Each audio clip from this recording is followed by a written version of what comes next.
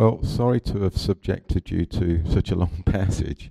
It's just that I am looking at three different themes throughout that passage, so it's good to try and get everything in context.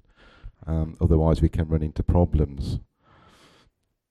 Let me pray. Heavenly Father, we thank you for the resurrection, and we thank you for things like the Apostles' Creed that, Lord, have stood the test of time. And Lord, we thank you that your resurrection has set in place, Lord, our future resurrection, Lord, that is absolutely guaranteed. I do pray, Lord, for each and every one of us, including myself, that we'll be encouraged today as we look at Christ's resurrection and how that does impact our own resurrection. And we ask all of this in Jesus' name. Amen. Well, have you heard the saying that there are two guarantees in life, death and taxes? Well, I would argue that and say that there is three things certain in life: death, taxes, and the resurrection. And when I say the resurrection, I mean both Christ's resurrection and our resurrection. It's all good and well talking about Christ's resurrection, but it is of no importance if we are not raised from the dead. Now, surely we're going to suffer for Christ, which we will. We need to also know what sort of reward we will receive after death. The resurrection of Christ and ours should be preached not just at Easter, but regularly. See, the resurrection is fundamental to our understanding of the gospel message. And without the resurrection, well, we may as well pack up and go home. I might as well get back on the train back down to Mandurah. In fact, Paul tells the Christian church in Corinth, if there is no resurrection, their faith is futile and they need to be pitied above all people. As Christians, we will suffer, there is no doubt about this. Yes, some will suffer more than others, and we will suffer in different ways. It's part of our DNA, isn't it, as Christians? But is that it for Christians? We suffer and then we die. Is that our lot in life? Not according to Paul. Paul is certain of our resurrection. And it's so important because it gives us a future hope. It helps us in tough times, doesn't it? And it's a guarantee that has been already set in motion by Christ himself. And we needed to be reminded constantly about this future hope. This is why Paul is writing and reminding the Christians in Corinth about Christ's resurrection and their resurrection.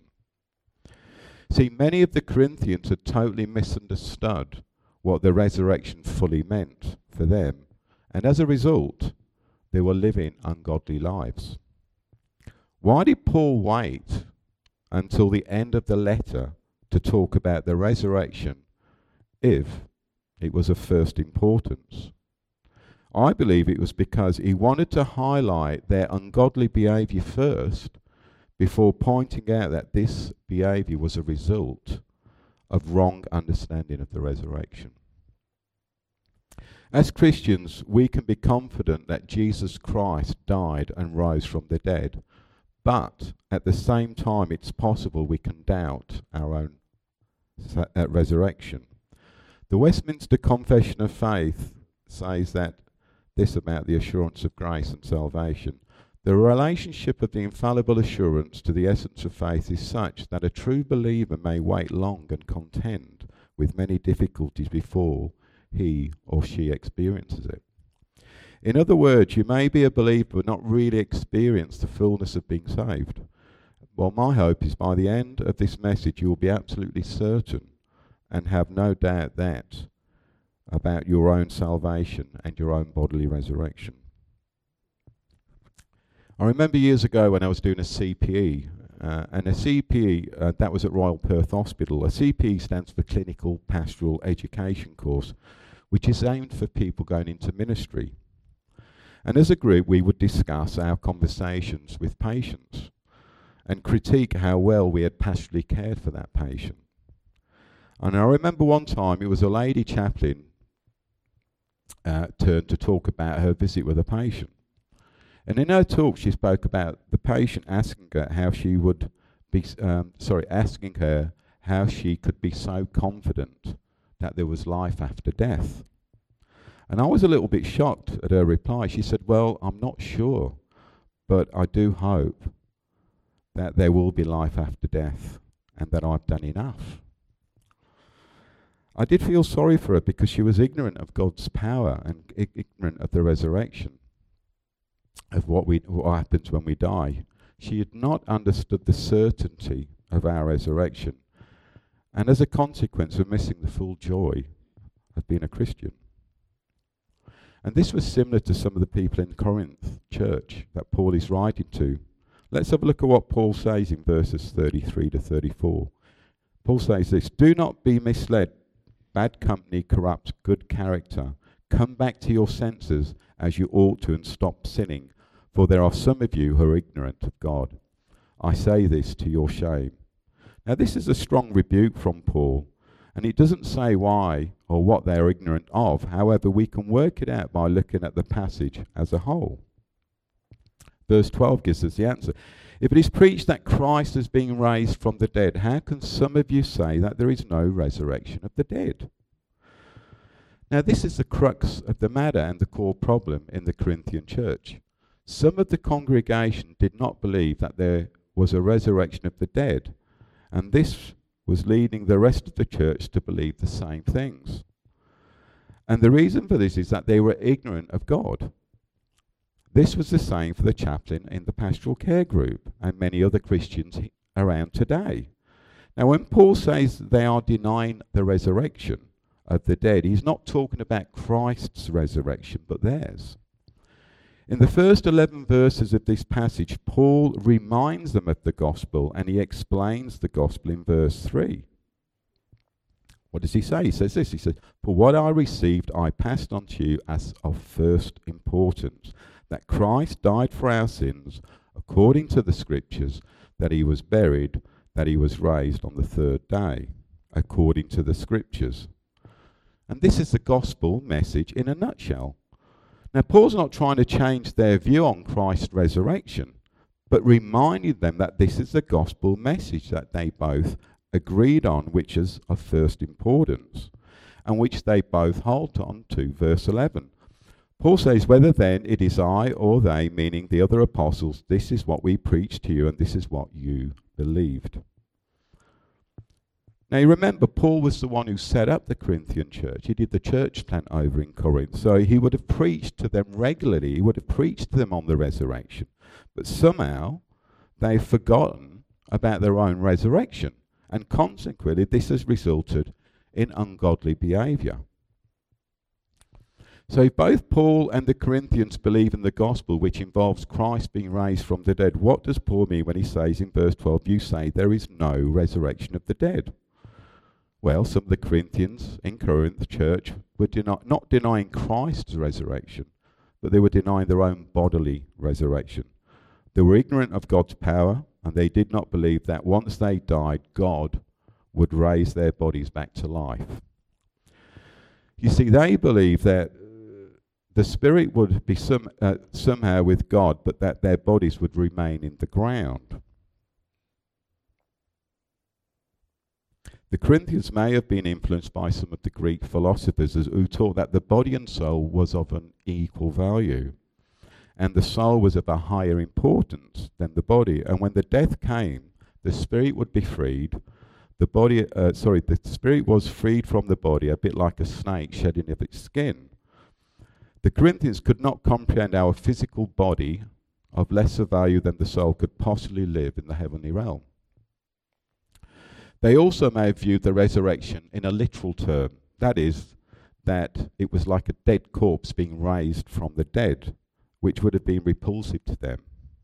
And as a result of their bad doctrine, it was causing them to sin. Verse 33, have a look at what Paul says.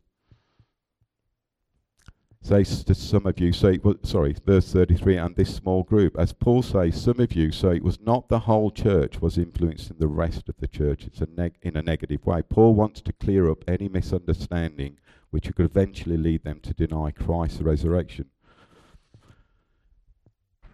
Before I went to Trinity Theological College, if I'm honest, I was ignorant of my own resurrection. When I look at this passage, I can't believe how foolish the Corinthians were. But I was just as foolish, because I had a similar understanding of the resurrection. I imagine when we died, our souls would be floating around in heaven aimlessly, a bit like glad wrap. I did believe in life after death, but did not really have a clear understanding of what that would look like. And to be honest with you, I'd never really heard it being preached on either. Did this mean I wasn't a Christian? No, because I believed in the resurrection of Christ, and I did believe in life after death. But I did not fully understand what my own resurrection would look like. Now, this is not a lack of faith, but it's just bad theology. And this can lead to all types of problems, which we see was happening in the Corinthian church. This is why Paul is addressing this particular issue, and he gives them and as a masterclass in the subject of the resurrection. Now, Paul addresses them at the beginning of the letter and at the end of the letter as brothers and sisters. So their salvation is not at stake. However, a misunderstanding of the resurrection has led to ungodly behaviour, and so Paul wants to clear up any confusion so they can live better lives, godlier lives. Now, Paul is very clever how he argues this point. Firstly, he talks about their common faith in the gospel, which they both agree on. Once he gets them to agree, he's hooked them in. He uses an hypothetical argument to get them to realise their errors. Let's have a look at what he says from verse 12. But if it is preached that Christ has been raised from the dead, how can some of you say that there is no resurrection of the dead? If there is no resurrection of the dead, then not even Christ has been raised. And if Christ has not been raised, our preaching is useless, and so is your faith. More than that, we are then found to be false witnesses about God, for we have testified about God that he raised Christ from the dead. But he did not raise him if in fact the dead are not raised. For if the dead are not raised, then Christ has not been raised either. And if Christ has not been raised, your faith is futile. You are still in your sins. Then those also who have fallen asleep in Christ are lost. If only for this life we have hope in Christ, we of all people most to be pitied. Paul's point is simple. If we're not raised from the dead, then Christ has not been raised, and therefore we are false witnesses to God. We're still sinners, and we need to be the most pitied. You see, Paul's point is if they do believe that Christ has been raised, for them to deny their own resurrection means they have to deny Christ's resurrection. And this applies to us today. If we do not believe in our own resurrection, we may as well go home now. There is no point coming to church because Christ has not been raised and we are lost. We're completely lost. Our faith is a joke and we should be pitied above all people. Now, Paul might be going a bit hard here, but he's trying to get across both to the Corinthians and to us that the resurrection to Christ is so closely connected that you cannot accept one without accepting the other. And that is because of our union with Christ. We are united to Christ. You are united to Christ right now. The Holy Spirit lives in you, lives in me. That means that we are united to Christ. And that is the same Spirit that raised Christ from the dead. Think about it. The same powerful Holy Spirit that raised Christ from the dead. So we can be certain of our own resurrection because as we read on, Paul says in verse 20, but Christ has been raised from the dead, the first fruits of those who have fallen asleep. Paul uses the present tense here, meaning Christ has been raised and continues to be raised. And then he uses an illustration that they would be very familiar with. First fruits points to a sheaf of the harvest which was brought to the temple and offered to God. Now, first fruits imply further fruits. Christ was not the first human to be raised from the dead because he himself raised people from the dead, such as Lazarus. However, they would die again. But Christ's resurrection was permanent and continues today. And Jesus is the first to be raised in his glorified body, which is the guarantee that we will also be raised. Because he is a deposit guaranteeing life after death, and that death has been swallowed up. Because remember, death is to do with sin. If we didn't sin, we wouldn't die. Christ has paid the penalty for that. Christ is the first of the new creation, and therefore he has set in motion the irreversible resurrection of all believers. However, our resurrection won't happen until Christ returns. Christ is now reigning and ruling this world, and every enemy he will conquer, and death is the last enemy. Again, we can't separate sin from death. Adam brought sin into the world, and death followed. If Adam had not sinned, death would not have come into this world. Adam and Eve would still be alive. However, Adam did sin, and so death still reigns. But even death will be conquered by Christ, and we will enjoy eternity with God forever and ever. Christ has already set in motion the victory of death by his own resurrection, and therefore guaranteed final victory over death and sin and Satan himself. If we deny our own resurrection, why did Christ die then? Died for nothing, really. He died in vain. We're still in our sins and no different to unbelievers, but that's not true. He did die and he did rise from the dead. And we can be confident that on that last day we will also conquer death and be given our new resurrected bodies that will last forever and ever. Have a look at what it says in verse 24.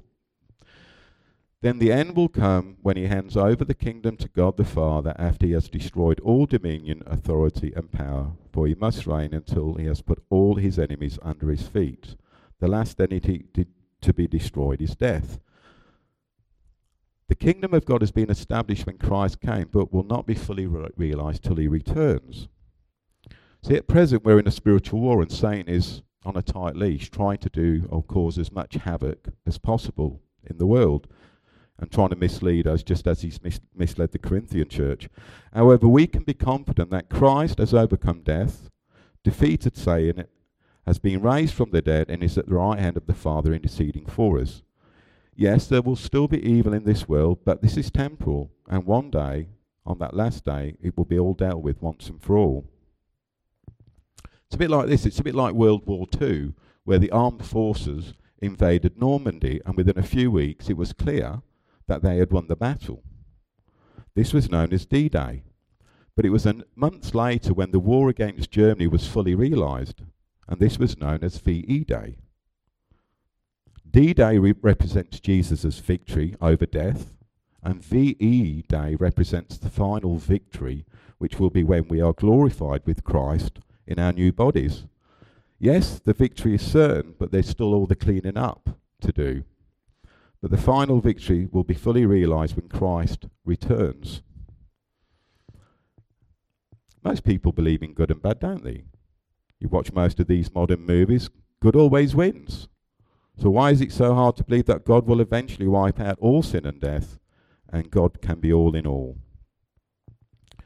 And we will be part of that new creation. The same Spirit that raised Christ from the dead is the same Spirit that lives in us and will raise us from the dead, Ephesians 1:13. The second thing is, what will it look like? What will our resurrected bodies look like? Again, I'll use Paul's argument and elaborate on it. Paul's already convinced the Corinthians in their wrong understanding of the resurrection and that the dead will be raised. Now he deals with the next question by asking a rhetorical question. Verse 35. But someone will ask, how will the dead be raised? With what kind of body will they come? Paul uses rhetoric. That is, he asks a question that he expects the Corinthians to ask, so he can then answer it. Paul starts by using an example of a seed. Is there any gardeners here today? Any green fingers? Okay. You must have planted a few seeds, Jason, yeah? Did they jump around in your hands? No. Did they move around at all? Only because of you. Yeah, okay. Well, most of you must have seen a seed at one point in your life, and the seeds move around. No, they're dead, aren't they? They're just dead. It's simply lifeless. But as soon as you plant that seed and start watering it over a period of time, it can turn into a beautiful flower. So Paul's point is simply this. The seed is a metaphor for our dead bodies that will go into the ground lifeless, but God will raise them up on the last day with a beautiful glorified body to fit for heaven. The Corinthians had underestimated the power of God and what he's capable of doing. If God can speak this creation into being, can he not do a recreation in us? Yes, I agree that when our bodies go into the ground, they will die, they'll decompose and go back to the earth unless you get cremated. But does that limit God's power to do a recreation in that same body? Of course not. There is nothing impossible with God. See, we have to remember that we're dealing with an awesome, infinite, all-knowing, all-wise, and all-powerful God who can do anything. I mean, if God can make a donkey talk, a snake talk, walk on water, make a big fish swallow Jonah for 3 days, surely he can re-resurrect a body. Now, how do we know we will have a bodily resurrection? The simple answer is we need to look at Jesus as the perfect example. Jesus' resurrection involved his own body. He wasn't a ghost, as some Gnostics thought. See, Gnosticism was a philosophy that the body was ultimately bad, but the soul was good. So Jesus could not have come back in his body form.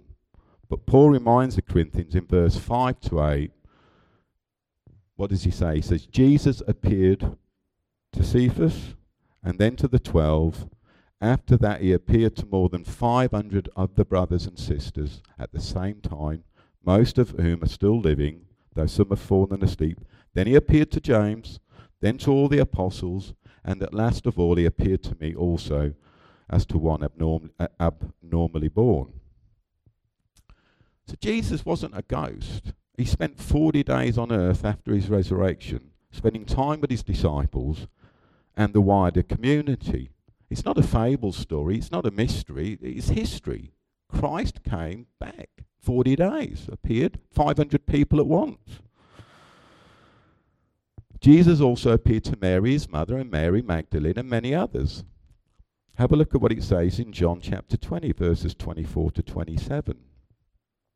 That's John chapter 20, if you want to follow along, verses 24. Now Thomas, also known as Didymus, one of the 12, was not with the disciples when Jesus came. So the other disciples told him, "We have seen the Lord." But he said to them, "Unless I see the nail marks in his hands, and put my fingers where the nails were, and put my hands into his side, I will not believe." A week later his disciples were in the house again, and Thomas was with them. Though the doors were locked, Jesus came and stood amongst them and said, "Peace be with you." Then he said to Thomas, "Put your fingers here, see my hands, reach out your hands, and put it into my side. Stop doubting and believe." Does Jesus look like a ghost here? Not at all. He tells Thomas to touch him where the scars were. Jesus is in his bodily resurrection. However, he's also in his glorified body. I don't know if you noticed in the passage that I've just read, but Jesus stood amongst them even though the doors were locked. How did he do that? Somehow Jesus entered the room and the doors were locked. I'm not sure how he did it, but he was in his glorified body, so I would imagine he just walked straight through. We don't know, do we? But all we know is our glorified bodies are going to last forever, and they're going to be somehow different to our bodies that we have now. We know that Jesus ate fish. He probably didn't have to eat fish, but he ate fish to show that he had a human body. He was with his disciples. So there's no doubt that Jesus' resurrection was a bodily one. Now, when Jesus' body was raised from the dead, this was the same body that Jesus had before he died. How do I know this? Well, when Mary Magdalene came to the tomb, there was no body there. Why was there no body there? Because Jesus had risen. Jesus must have risen with the same earthly body he had before. It's not like they just buried Jesus in the ground and then Jesus appears in a brand new body. If there was nobody in the tomb, then we can be certain that this same body has been raised from the dead. However, it's been changed from an earthly body to a heavenly body. That is why Mary Magdalene did not recognize Jesus straight away. When she saw him, she thought he was the gardener until he spoke to her, because he was in his glorified body. See, Paul tells in verse 33 that the perishable, meaning our earthly bodies, must clothe itself with the imperishable.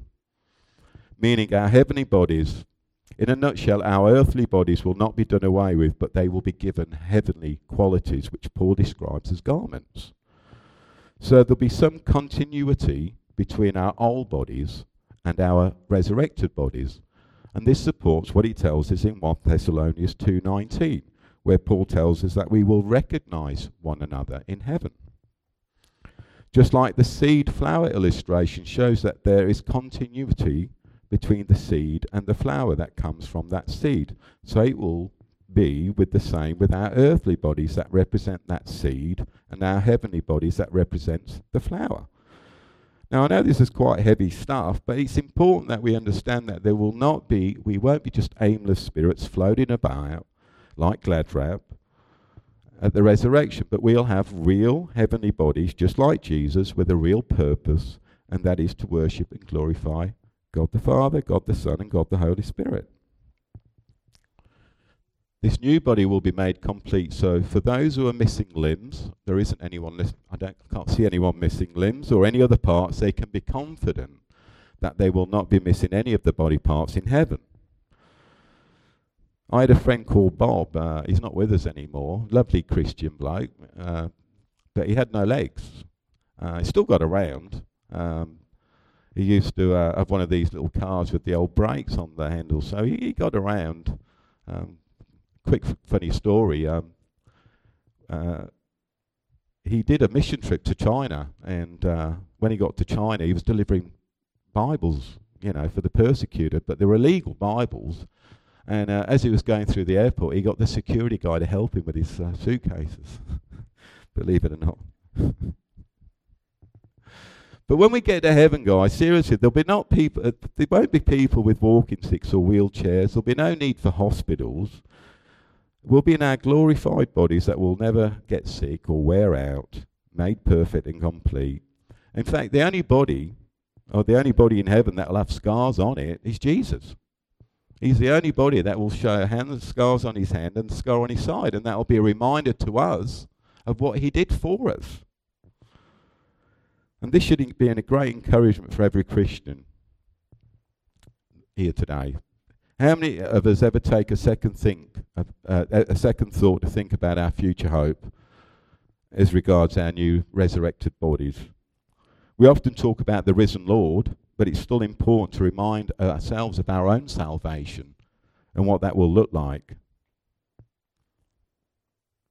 We can never fully understand how wonderful it will be in our heavenly bodies, but what we can be sure of is that it will be much better than this life. The third point, which really is the application of the passage, is how should our own resurrection affect the way we live? Well, not like the Corinthian church.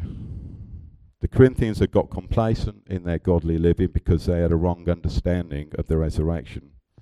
Paul tells them in verse 34, come back to your senses and stop sinning. Basically, sober up because your thinking is wrong. There's a saying which goes like this: a wrong understanding of God will inevitably result in bad behaviour. If we grow cold and forget about the glorious hope in our resurrection, we will certainly grow weary in our faith, which will have a knock-on effect in our godly living. We need to be reminded of our future hope in the resurrection that is being grounded in Christ and is absolute certain because Christ has risen, so we can be bold in how we live and how we tell others about this gospel message. See, if our view of God is small, then our response to others will be small. If we do not continue to look to the future, we can easily get caught up with the present and forget what we have in store waiting for us at the end. We need to live in light of God's future promises. It says in verse 30 to 34, and as far as us, we endanger ourselves every hour. I face death every day, yes, just as surely as I boast about you in Christ Jesus our Lord. If I fought wild beasts in Ephesus with no more than human hopes, what have I gained if the dead are not raised?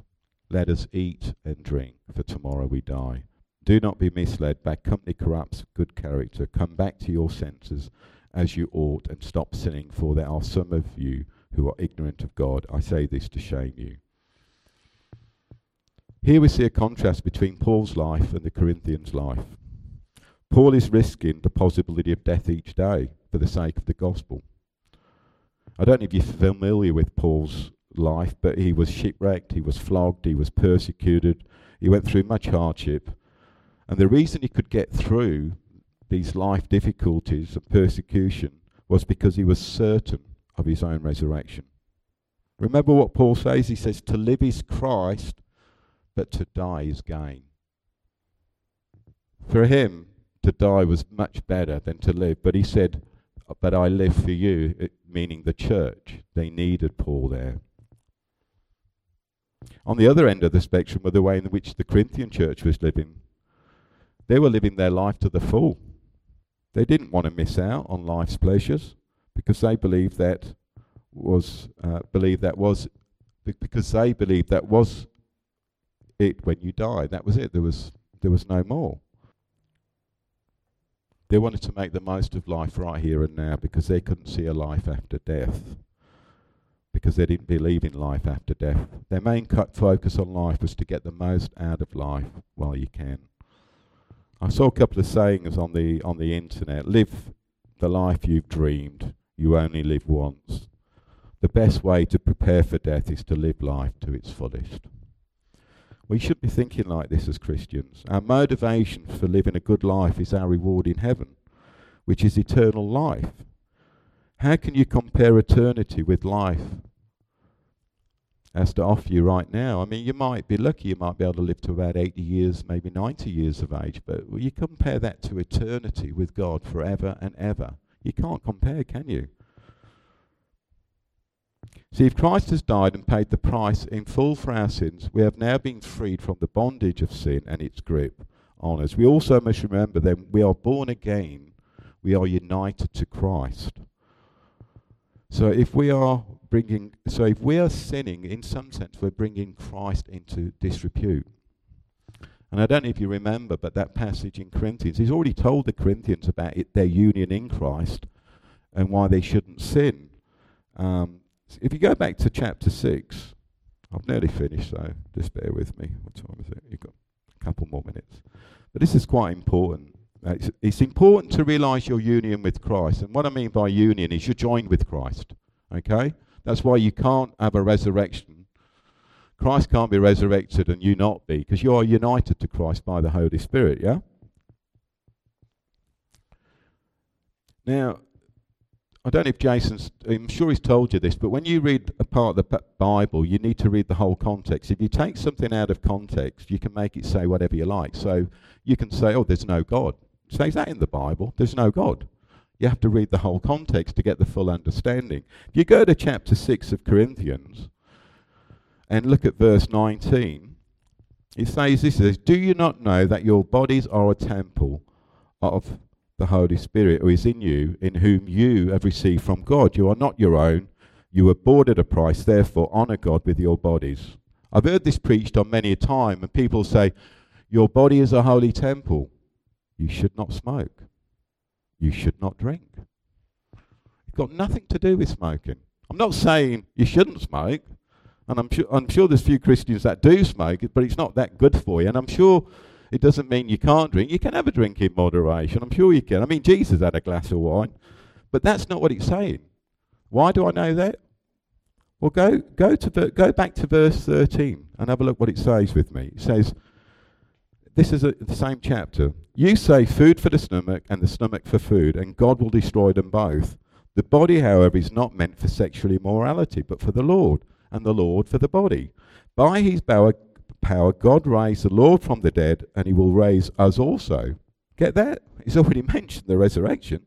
Do you not know that your bodies are members of Christ himself? Shall I then take the member of Christ and unite them with a prostitute? Never.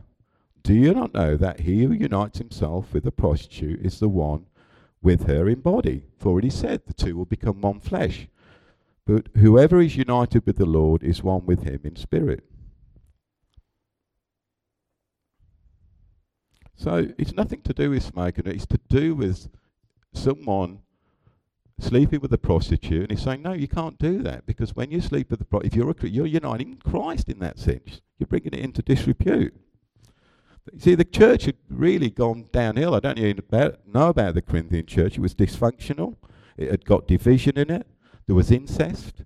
There was lawsuits amongst one another. There was prostitution. There was bad conduct at the Lord's Supper. It was in a really bad way, because they thought they could just live it up. They thought the body was inherently evil, so when it goes to the ground, it'll be done with. They didn't really have any focus on that future resurrection and the future hope, that future salvation that we look forward to. And this has caused them to live for today, for tomorrow we may die. We're not to think like that. So let's go back to verse 15, chapter 15, verse 2. Let's stand firm, or we have believed in vain. That's what Paul wants, to stand firm in the gospel. If anybody asks you the gospel, it's a very simple message, isn't it? Jesus lived, Jesus died, Jesus rose again. That's it. That is the gospel message. We're going to be doing the Lord's Supper, or Jason will be doing the Lord's Supper in a few minutes. And that's a reminder of it's a visible gospel, isn't it? It's about Jesus' death, but it's also about his resurrection and his return. That's why we take communion. We need to be reminded of that each week or each month when we do communion.